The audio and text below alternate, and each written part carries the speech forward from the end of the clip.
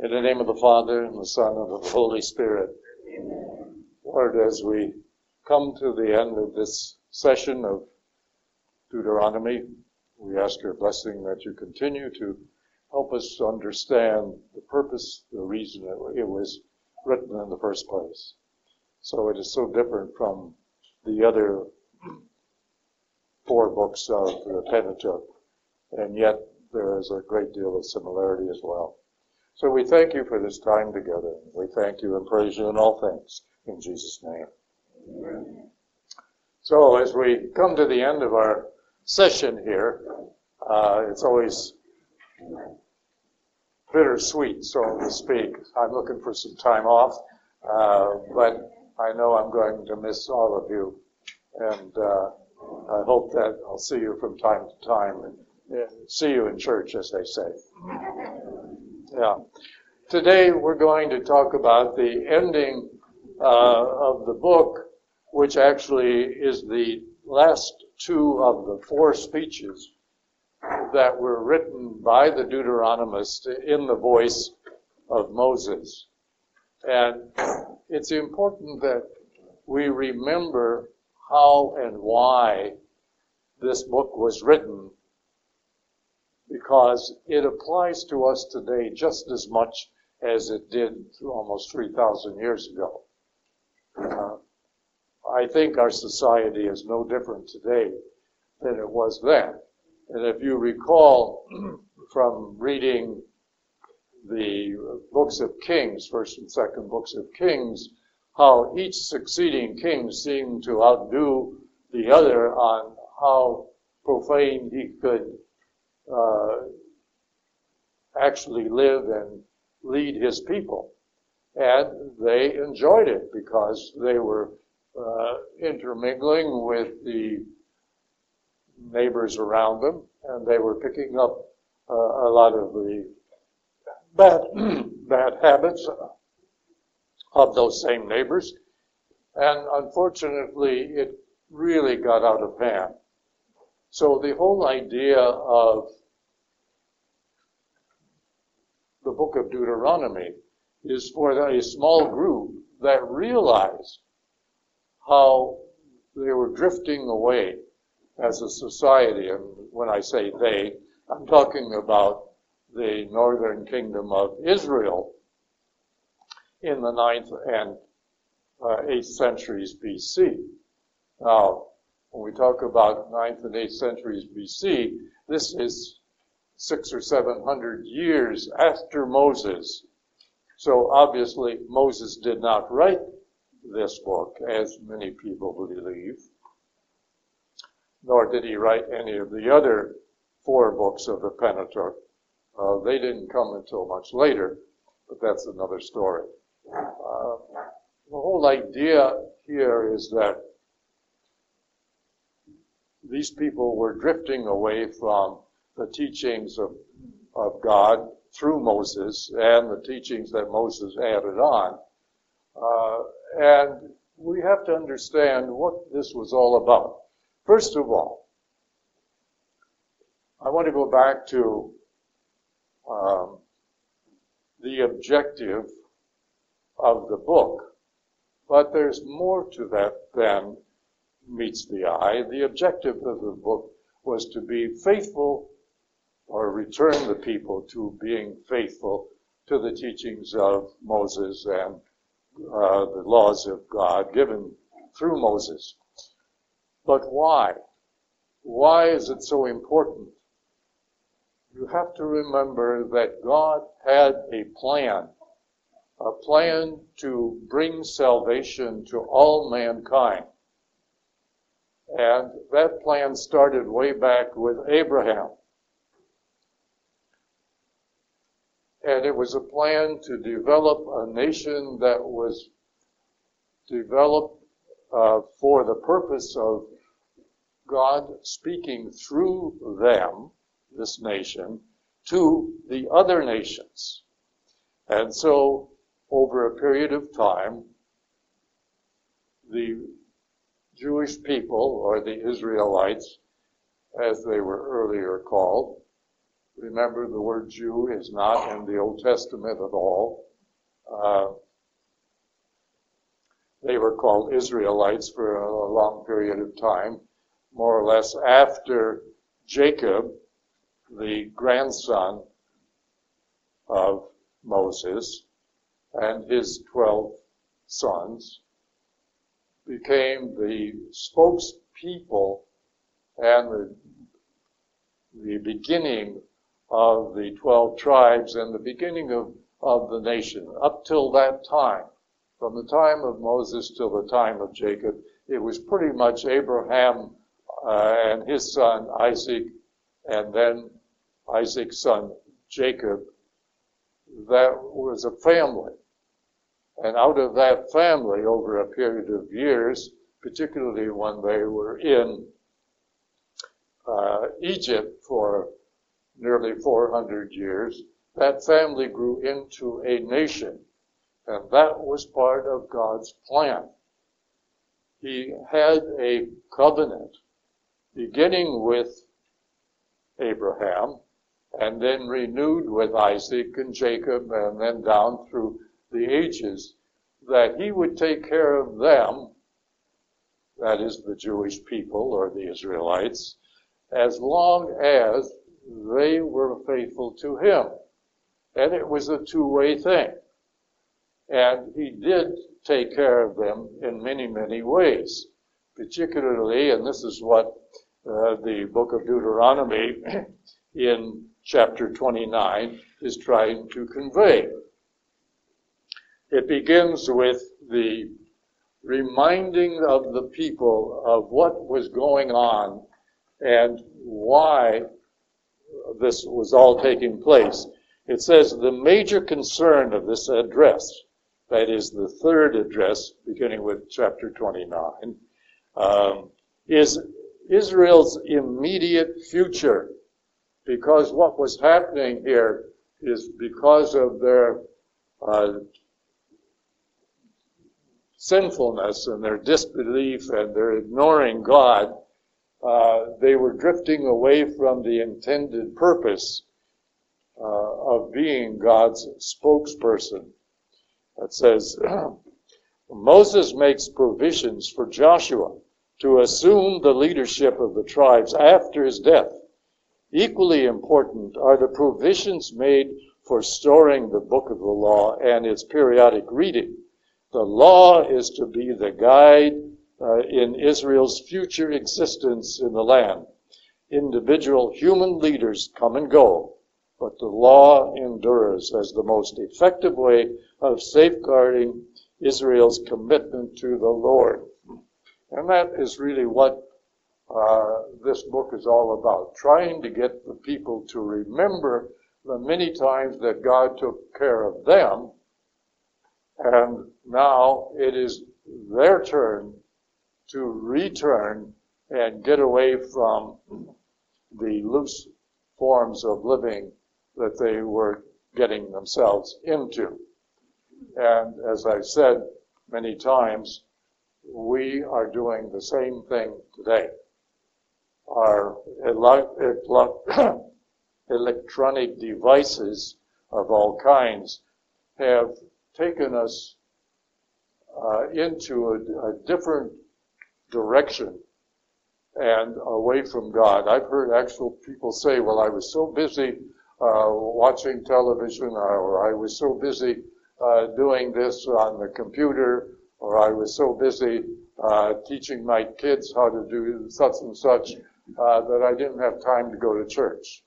Well, you can see right from that that people are losing track of what is truly important. Not that we should totally ignore all of the major conveniences that have been developed over the last several years, but we have to put them in place. And God has always told us through Jesus Christ, his Son, that he must be first in your life. And that still holds. It was the most important thing in the life of the Jewish people way back 3,000 years ago, And it is still the most important thing in life today, that God must be first in your life. And when he is first in your life, then all the other things will fall into their proper place. It doesn't mean that you have to ignore them or do without. Although sometimes I'd rather do without some of the stuff. My kids and grandkids keep saying, well, Grandpa, why don't you get a cell phone so that you can text back and forth? And I said, look, you want to talk to me, you pick up a landline and you call me and we'll talk. So they think, oh, he's such an old fuddy-duddy. Well, that may be, but God is first in my life, and that's the way I like it. Okay. So there are a number of other things. I'm not going to read all of this stuff today. I would rather give it to you in my sort of off the hand or off the cuff way. Okay. You will follow me, and we'll go along here, but like I said, I'm not going to read it here. It says the next part of chapter 29 is really a call to fidelity. Remember, God is the creator of all mankind and all that is. And he has told us that the end of all mankind will be at, first of all, the end of our individual life, and then at some time in the future, the end of all life as we know it here. And there are only two choices. It's either God's way or eternal damnation. There is no choice other than that. There is no in between. There is no anything else. It is either we choose God or we choose by default to go to hell. And that is not a very pleasant idea. Okay? And yet people forget that or don't want to believe it. I heard a priest just the other day say that, the Old Testament was all about hell and damnation and punishment, but the New Testament is about God's love and God will take care of everything. No way. He is definitely incorrect in that. Now, I think that he really needs to kind of review what he's saying here, because he's giving the impression that everybody goes to heaven. And that would be part of an injustice. Remember, we had a session here on justification and the whole idea of justice. Well, if everybody went to heaven, what purpose would there be in all of us trying to be good people? So that is wrong. And it's frightening because people still look at it that way. Oh, God is so good, he would never send anybody to hell. Well, I don't know about that. Let's give you a few examples. What about these shootings that are going on so randomly and so frequently lately? Can the perpetrator be taken into heaven like everybody else after he's shot up several people? No. There's got to be a right and a wrong. There's got to be punishment as well as a loving privilege for those who have done good. Or, yes, Julie? I was always under the impression, and I believe taught, that if before death you truly repent for your sins, you go to heaven. That is true, yes. But so that if is... somebody shot someone and then really had remorse and really repented to God before they died, All right, but just take this last incident where the young fellow shot up several of his classmates and then shot himself. He didn't have any opportunity, he didn't have any desire to repent. No, your point is well taken. Yes, if there is true repentance, and that's a big if. All right, that's a very big if. But let's not get into that kind of analysis here. The point is, for the most of the people that are perpetrating these kinds of crimes, we can readily believe that their end is eternal damnation, which does not appeal to anyone, really. Israel's bound to the covenant. As I mentioned before, the covenant was made with Abraham. The covenant existed and consisted of God taking care of his people as long as they remained faithful to him. And faithful to him because there was a purpose in developing this nation. And they were to be the spokespeople to those around them. But Judaism was also supposed to be, and was, the roots of Christianity.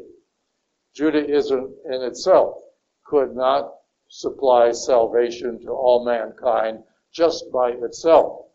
It needed the life, death, and resurrection of Christ himself as the epitome of that covenant. But we today are under a covenant as well. When the priest at Mass lifts up the host and the chalice, particularly the chalice, and offers the body and blood of Christ to God the Father, he will say something along the lines of, and this is the blood of the new and eternal covenant that we are all under when we accept the commitments that we make at baptism. And if you're not familiar with that, I would suggest that you look into what is the purpose of baptism and what are the commitments that we make to God as part of the covenant. It's the same kind of fidelity that was asked of the Jewish people way back. Okay.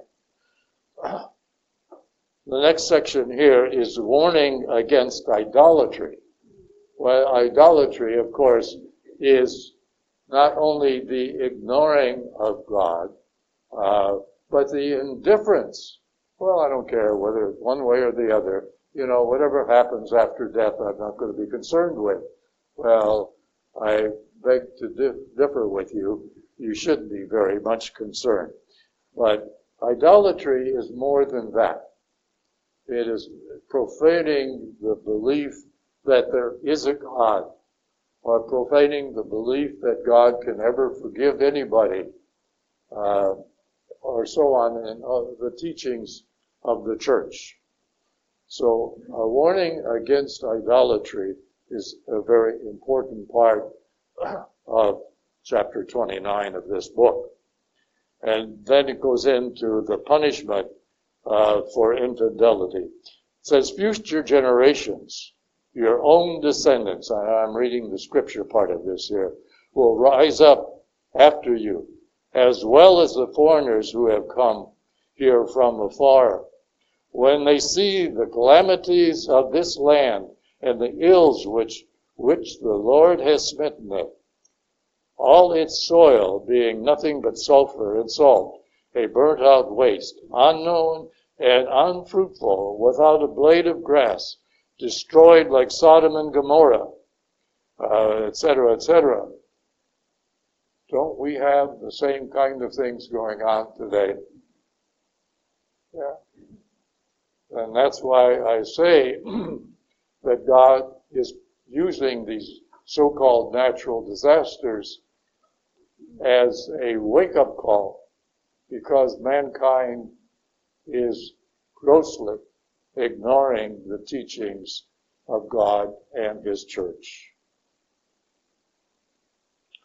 But chapter 30 goes into mercy for the repentant. And that's, Julie, is where we can take some comfort here. When all of these things which I have set before you, the blessings and the curses, are fulfilled in you, and from among whatever nations the Lord your God may have dispersed you, you ponder them in your heart, and then, provided that you and your children return to the Lord your God and heed His voice with all your heart and all your soul, and this is what we call a true, sincere form of repentance, the Lord your God will change your lot and take pity on you. He will again gather you from all the nations wherein you have been scattered.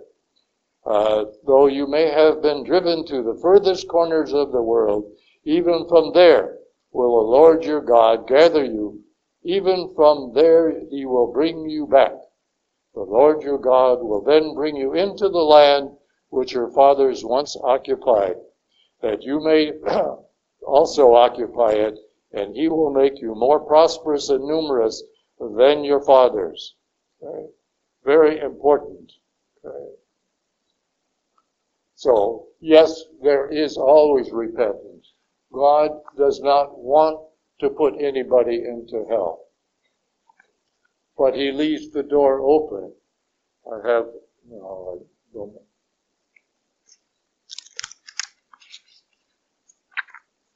Yeah, I don't have it here. I have something that I had my granddaughter develop. She's quite an artist.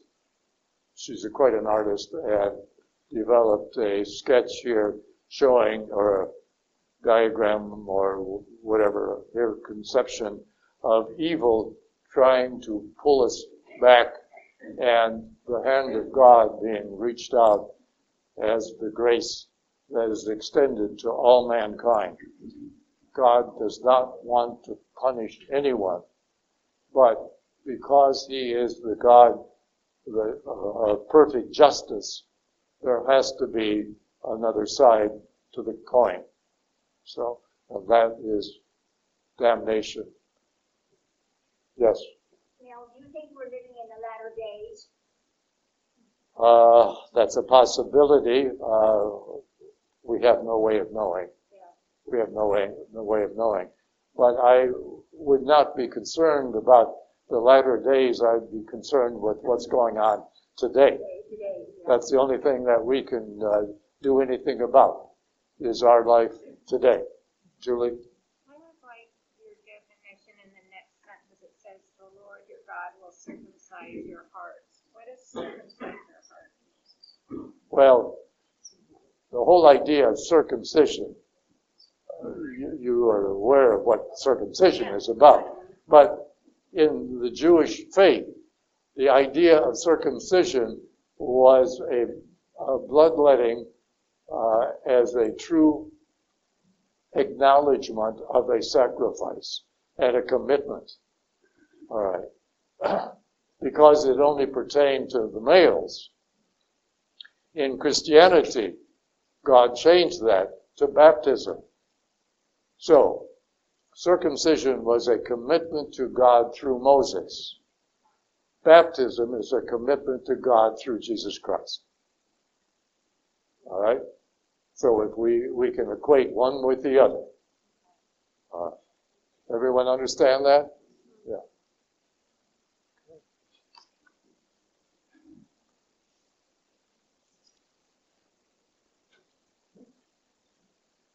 The choice, again, as I've said before, here, and of course in chapter 29, verse 15, the choice is, either it's God's way or the way to hell. In the end, there is no other choice. And so I don't think that most of us would care. But let me read here what it says. The whole book of Deuteronomy has been leading up to this dramatic choice that Moses sets before the people. Remember, this book is written in the voice of Moses, even though it was not written by Moses. It was written many years later. Okay. These verses contain all the elements found in the rest of the book: commandments, blessings, curse, and appeal for obedience. After all has been said, the entire thrust of the book comes down to a choice that people need to make.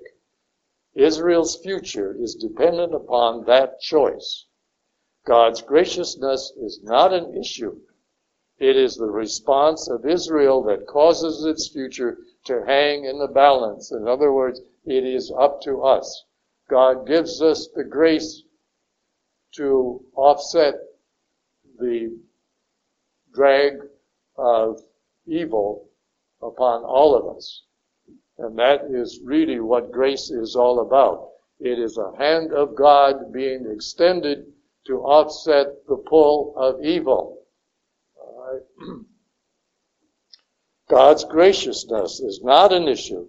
It is the response of Israel that causes its future to hang in the balance. Moses is not a neutral observer in the process. He is passionately concerned for Israel's future, and that is why he virtually commands Israel to choose life. Life in Christ. Life in God through obedience. The life and death alternatives are broader than may be apparent to the contemporary reader. Life refers to the sphere of human activity under the protection of the divine.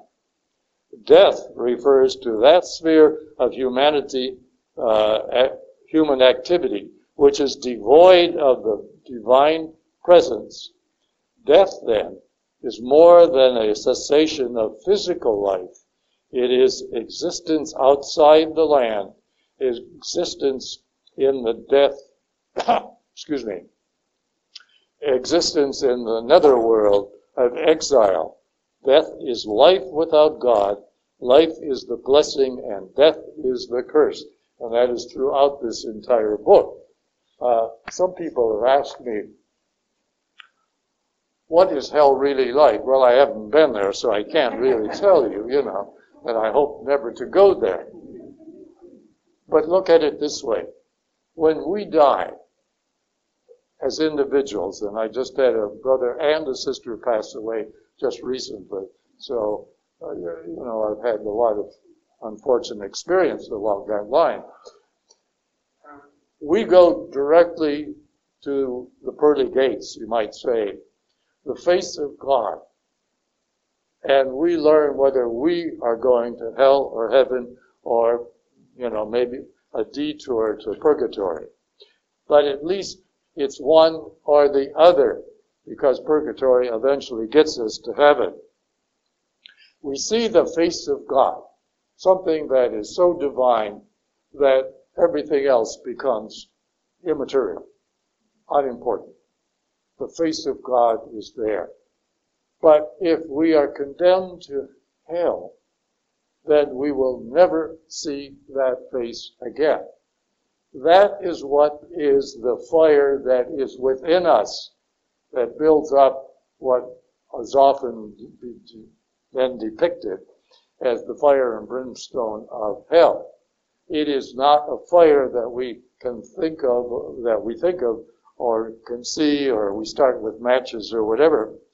It is an anxiety within us to know that we will never see God again and never be relieved of that penance again.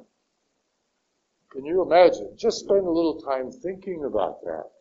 You almost shudder, and it propels you into wanting to be a better person.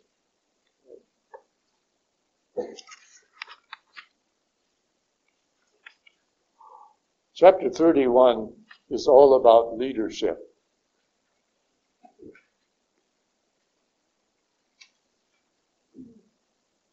This is written as if it is sort of Moses' last words. We have no idea what Moses' last words were, nor where they were spoken. But the Deuteronomist writes in this third speech pretty much the idea of Moses' concern for the leadership after he's gone. Remember, he never did get into the promised land, and that was partly because he was partly responsible for the rebellion that caused the Israelites to wander in the desert for 40 years. Or at least that's what it says. But he is concerned now what will happen to the people if there is no leader. And God tells him that Joshua will be the leader. And it is Joshua who then is commissioned by God through Moses to take leadership and to bring the people across the Jordan into the promised land. So chapter 31 is all about leadership, the call of Joshua.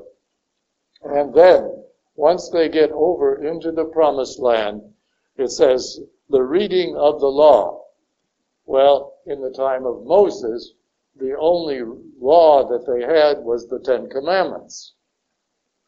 The laws that were eventually the basis for the Torah, or the Pentateuch, came afterwards and after the monarchy. The laws did not start, really, the written laws did not get written on parchment or paper or animal skin or whatever they used at the time until after the time of King David. But nevertheless, I want to read this here because it points out the concern of leadership of this group of people. When Moses had written down this law, remember he didn't write it, he entrusted it to the Levitical priests who carried the Ark of the Covenant of the Lord, and to all the elders of Israel, giving him this order: on the Feast of Booths, excuse me, on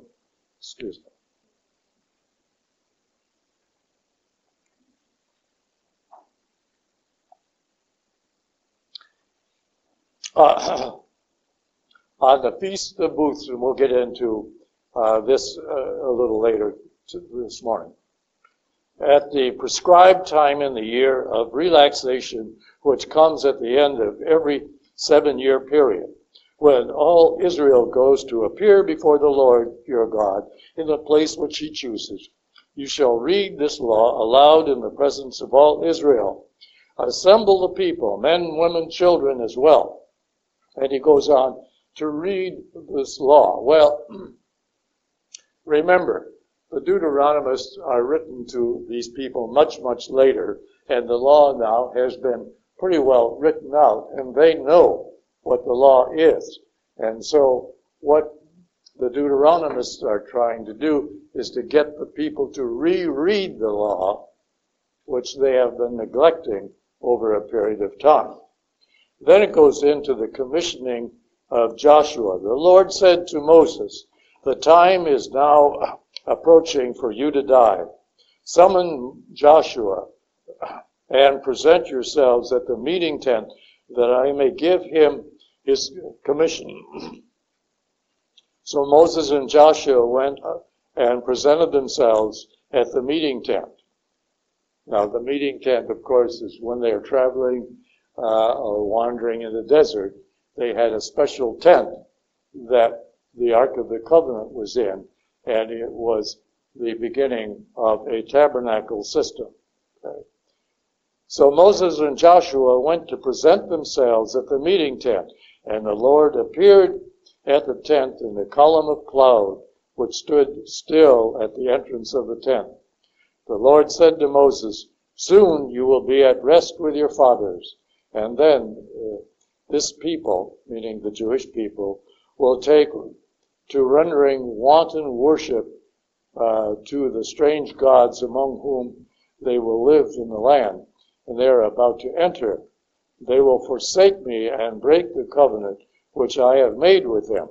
At that time, my anger will flare up against them, and I will forsake them and hide my face from them, so that they will become a prey to be devoured.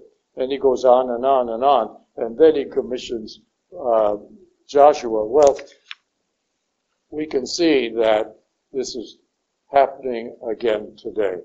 And unfortunately, there's no one person stepping up to make people aware of what is going on. And that is something that we need. Okay.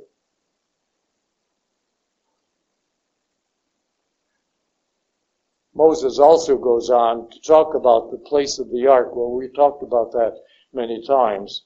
And then we have this Song of Moses, which is rather interesting. And the Song of Moses is often used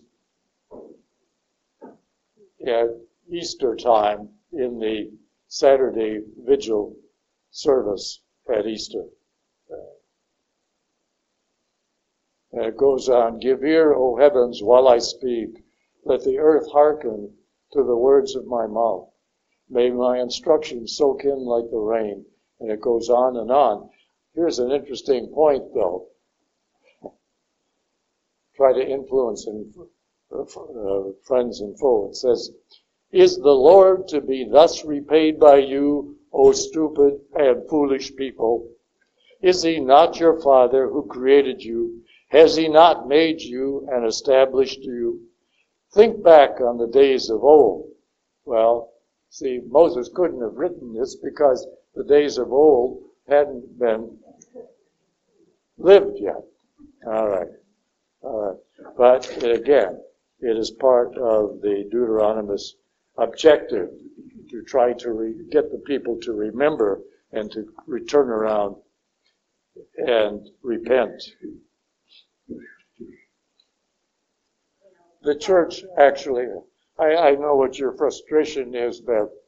What she's trying to say that there is somebody out there that should be responsible for this, and it should be the church. But unfortunately, they are not doing their job. Yes, Gail? Is it not true that all of us encounter people in our lives every day that are away from God, away from the church, and living their life as though, oh, no matter what, I'll go to heaven, or they don't even think about it. So I suggest God has put each one of us, not just one person, not an institution, but each one of us in charge of living our life by example to help them and by word of mouth if we need to. You're right. You're right. And that is why I wrote that prayer, that I would like each of you, if you haven't a copy of it, there's still more up there in that packet called Handouts from Previous Meetings. But that prayer addresses the issue right there, that we need to return to the teachings of God and the teachings of the church. And that doesn't mean that we have to totally ignore all of the modern conveniences, but they have to fall into their proper place behind God.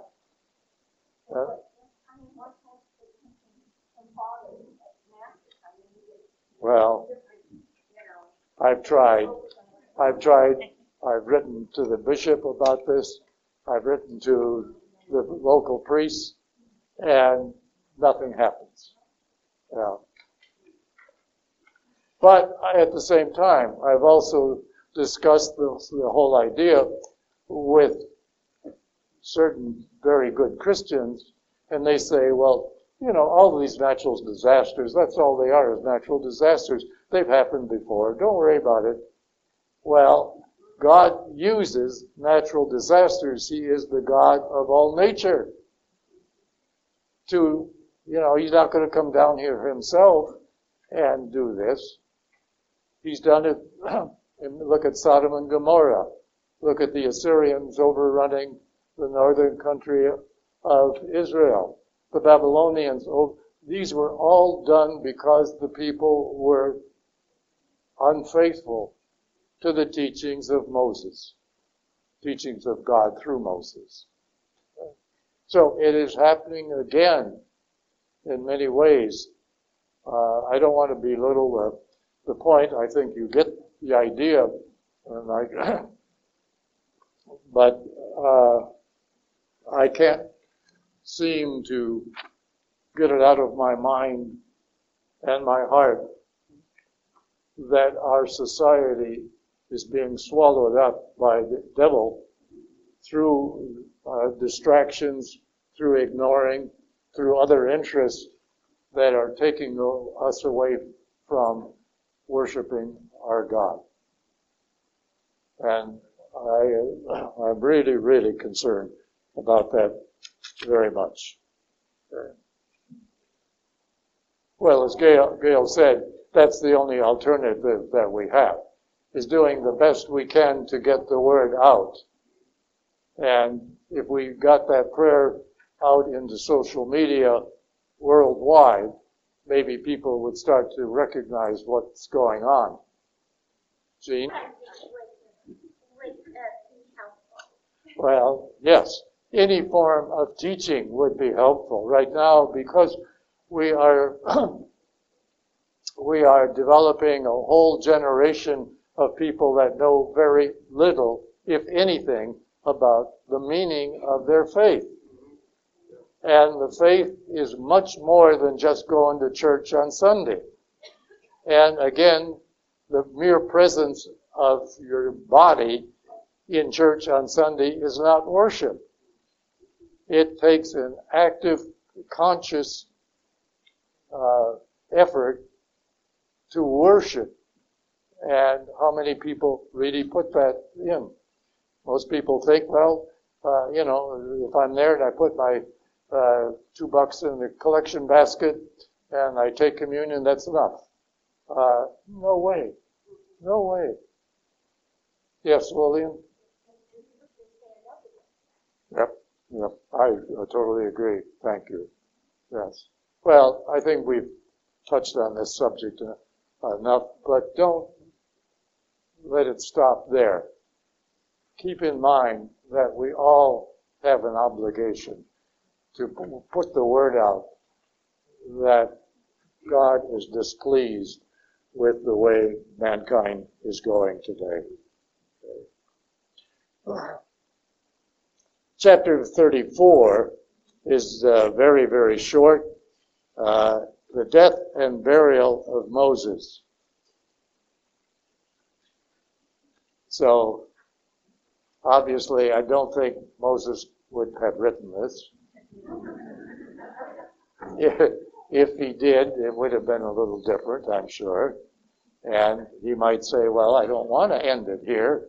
I'll wait till a better day. All right. Anyways, chapter 34. Then Moses went up from the plains of Moab to Mount Nebo, the headland of the whatever here, which faces Jericho.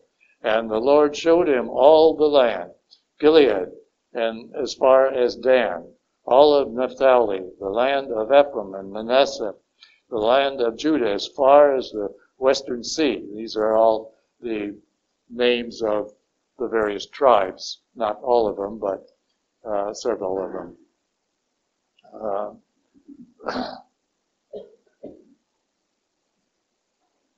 This is the land which I swore to Abraham, Isaac, and Jacob that I would give to their descendants, and I have let you feast your eyes upon it, but you shall not cross over. So there in the land of Moab Moses, the servant of the Lord, died as the Lord had said, and he was buried in the ravine opposite Beth Peor in the land of Moab. But to this day, no one knows the place of his burial. Moses was 120 years old when he died, and his eyes were undimmed and his figure unbated, just like me.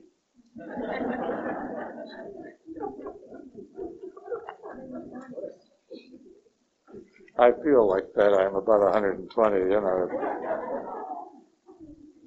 Anyways, this comes to the end of this book here, but I hope that you people will not forget what the book was really all about. It is so important as a reminder, and I think in our efforts towards getting other people to see that society in general is moving away from the worship of God. It has been called old-fashioned, it's been called out of date, and a few other things. Unfortunately, people do not realize that the covenant that God made with mankind through Jesus Christ extends forever and is just as important. But that covenant says it's either or. It's either my way or the highway, meaning hell. And that's not very attractive. So if we want to save our family and our friends, we have to speak up. We can't be silent, because when we are silent, we are part of those who are wrong. Any questions? Yes? I have a question. It's been bothering me. You said that the young man that, did the shooting and killed himself, cannot be forgiven. No, I didn't say cannot be forgiven. In a way, he did. You said that in true repentance, he cannot do. And I'm asking you, how can he not know if he didn't ask for forgiveness? Well, we don't know, but then that's not up to us. But should he be forgiven? Oh, yeah. If he did, yes, by all means. God will forgive anybody if they are sincere in wanting to repent and avoid doing whatever they were doing that was wrong. Again. Even if he committed suicide? Well, you see, that's the unfortunate question. If he committed suicide, that, at least to us, appears that he never was repentant. But don't you take into account that he might have had terrible mental problems? That's possible, yes. And that the church does say that. The church says in a case of suicide that the person, who commits suicide may have been not responsible for their own actions. And therefore, the possibility of repentance is there. And that is why it is not up to us to make a condemning statement at any time. We don't know all the facts of any person's death, and therefore we cannot. But you see, being human, we have to see it as it is and let it go at that. The possibility of repentance is always there, and God will always honor that if it is sincere. Alice? I just want to say, just a couple of weeks ago, I was with another couple and someone in their family committed suicide. So we were just kind of talking about it. But then just during the week, I got a prayer for those who committed suicide. So I'm beginning to say that now. And I was thinking, I would advise you to see if Father would put them in the back of the church. And at least we have some friend always remind us to pray for them. Yeah. I think it's important to pray for those who are contemplating suicide. Because it shows automatically that they are in a very depressed state. And suicide is a way out. But unfortunately, it is not God's way out. And that is the thing that we have to be very concerned about. But again, we have no right to condemn anyone. That is not our prerogative. But it appears to us that certain people have gone way too far and deserve hell. But that's only our appearance and our thinking. We are not God, and we cannot condemn anyone. That is not our prerogative. All right. Any other questions on the book of Deuteronomy? All right, let's get to another subject. This ends our class meeting for this term. If there is going to be another term, it would begin somewhere around the middle of January. What I do is usually back up from Holy Week and measure 10 weeks. So, it fluctuates, but usually it comes around the middle to the end of January. So, if that is going to happen, and I don't and can't make any commitment today, what would you like for us to discuss?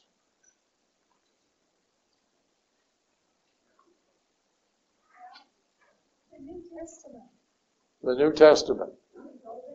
Oh, yes, but in what part of the New Testament? Huh?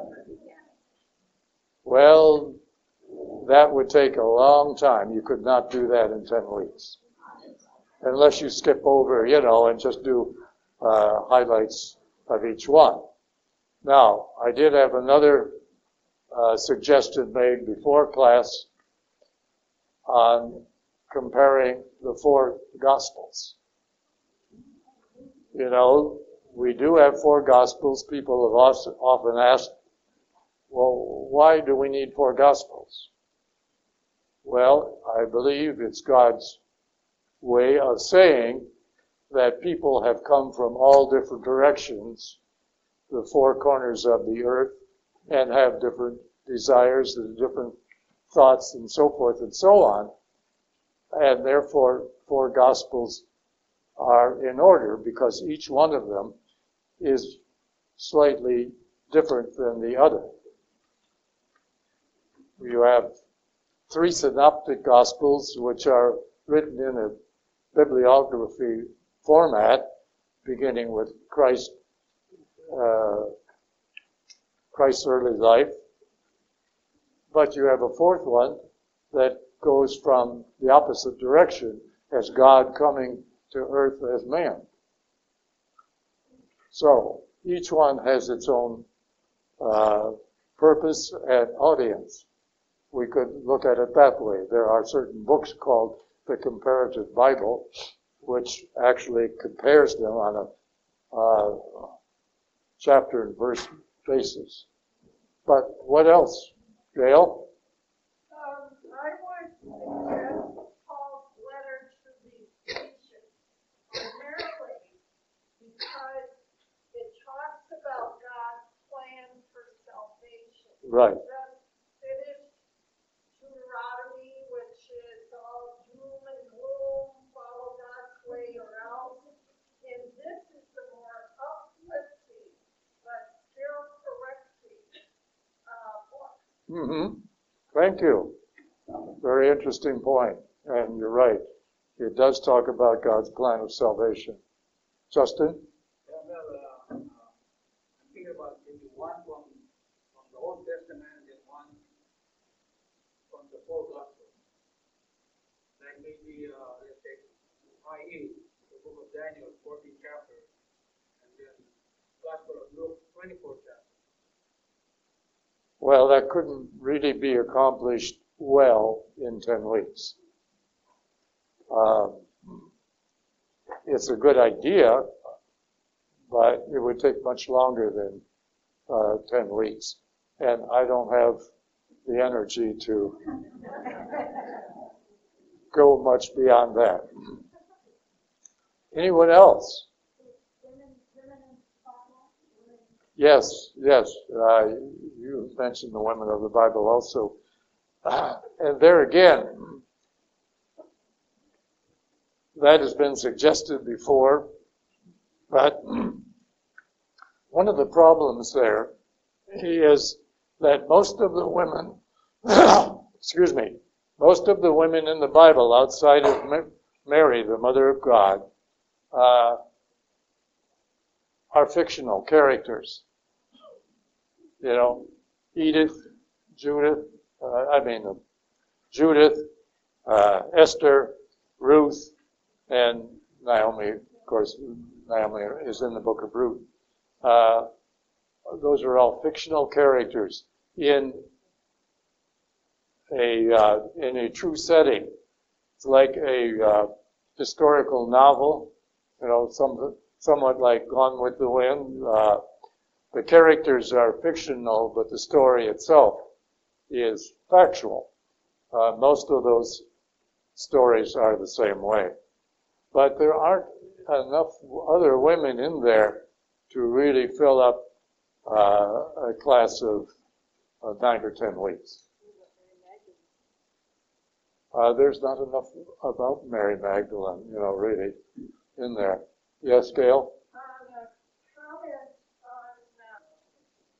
Well, yes, but Luke was probably not there either.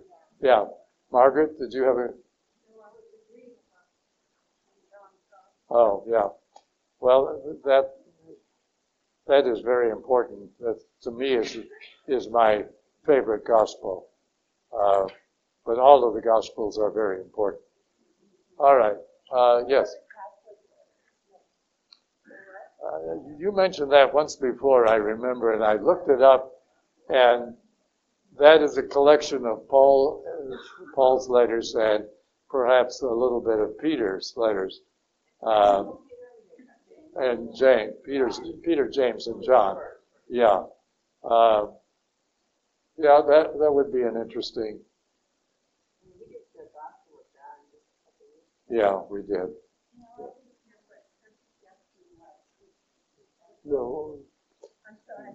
The portion of letters that are often classified as the Catholic letters. Yeah, they are portions of Peter, James, and John. And, Hebrews is another important letter that has a lot to say.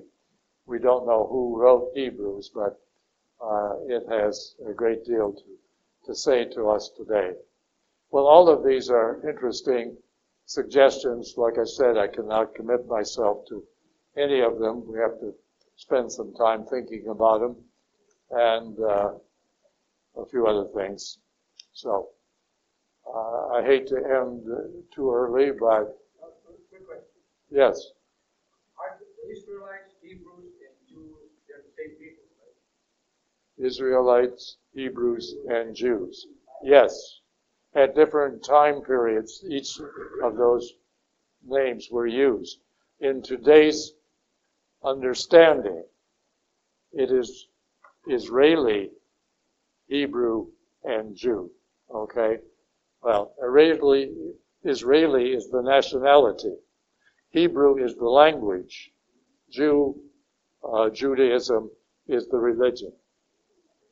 Okay. Does that understand? Yeah. Israeli is the nationality, Hebrew is the language, and Judaism is the religion. Yeah. Hebrew is not actually used in Israel on an everyday basis. It's become more or less like Latin, a language of ceremonies, yeah, and legal legal terms. Yeah. Okay. Yes? How about the possibility of studying Mass? The Mass? If we all appreciate the Mass, perhaps our church can do it every day as well as Sunday. That's an interesting point. Duff suggested a course on studying the Mass, the various parts of the Mass, where they came from, how they fit together. Yes, Gene? You second that. Okay. Do I hear a third? Do I hear a third? We do that every 3 times a year, return to Catholic. Yeah. Few and far between the return. That would be interesting. Things that they learned in that. Well, that would take 10 weeks for me to answer that, I think. Yeah. Yes, Vito? Along with the Mass, maybe we could include study for the liturgical year. Oh, the liturgical year, yeah. Ken Crawford is doing a little bit of talk on that right now. But yes, how many of you are aware of the liturgical year and how it is divided? No? Okay. You have 4 different periods, actually 5, 4 different periods within a liturgical year, and then those periods outside of, or that time outside of those 4 periods is called ordinary time. All right? You have Lent, Easter, Advent, and Christmas are the 4 different time periods, and you have special portions of the Mass or special readings of the Mass during that time, and then outside of those 4 time periods is called ordinary time. I think we've gotten enough suggestions here. Yes. Can I say my 2 cents worth for the session? That's all it's worth, is 2 cents? Well, I'm kind of, what I'm saying is we, in these troubled times, we must set our own individual good example. We are the hands, feet, and the eyes of Christ out there. Let's remember, the devil is working overtime and wants to grab as many souls as possible and go with him to hell. Amen. Thank you. Thank you. Thank you, Justin. All right. Yes, Jennifer? One more thing, trying to study the Mass, we also incorporate the history of how the sacraments came to be. Like confession and holy orders and stuff. I know they were developed Much later. Yeah. Yes. Yeah. Well, actually, the Mass itself sort of came along little by little. It did not just appear at one point in time. It was always, of course, stemmed from the Eucharistic celebration, which began in anybody's home. Anybody could do that in the very early days of the first century. But gradually, as Paul's letters came out, people began to realize the importance of that part of the ceremony, and that it had to be something a little more special than something out of an everyday dinner. And so it became part of a separate ceremony. And then the readings, as Paul's letters and the other letters began to come along, and the Gospels, that became a part of it. But gradually, it wasn't until the 15th, 16th century and the Council of Trent that the book of the Gospel was actually written in a format that was standard throughout all of Christianity. So, and then, of course, it was changed again in Vatican II. Yes, Lillian?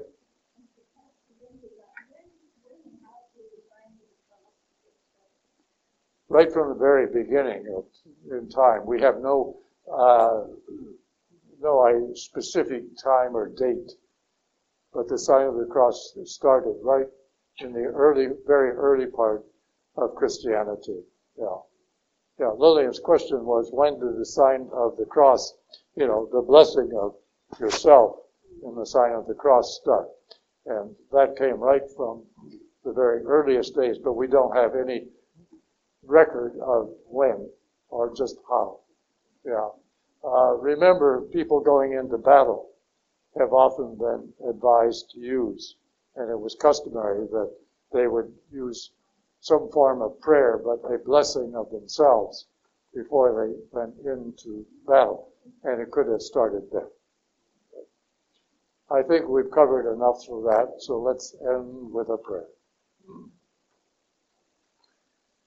Lord, we've come to the end of this session, but certainly not to the end of our time with you. In fact, we hope that from this session we've learned a little bit more about the importance of being close to you not only at times of Mass, but in times of prayer, regardless of where. So we ask your blessing on each of us and our families, and we just give you praise and thanksgiving for this time together and so many other things. In Jesus' name.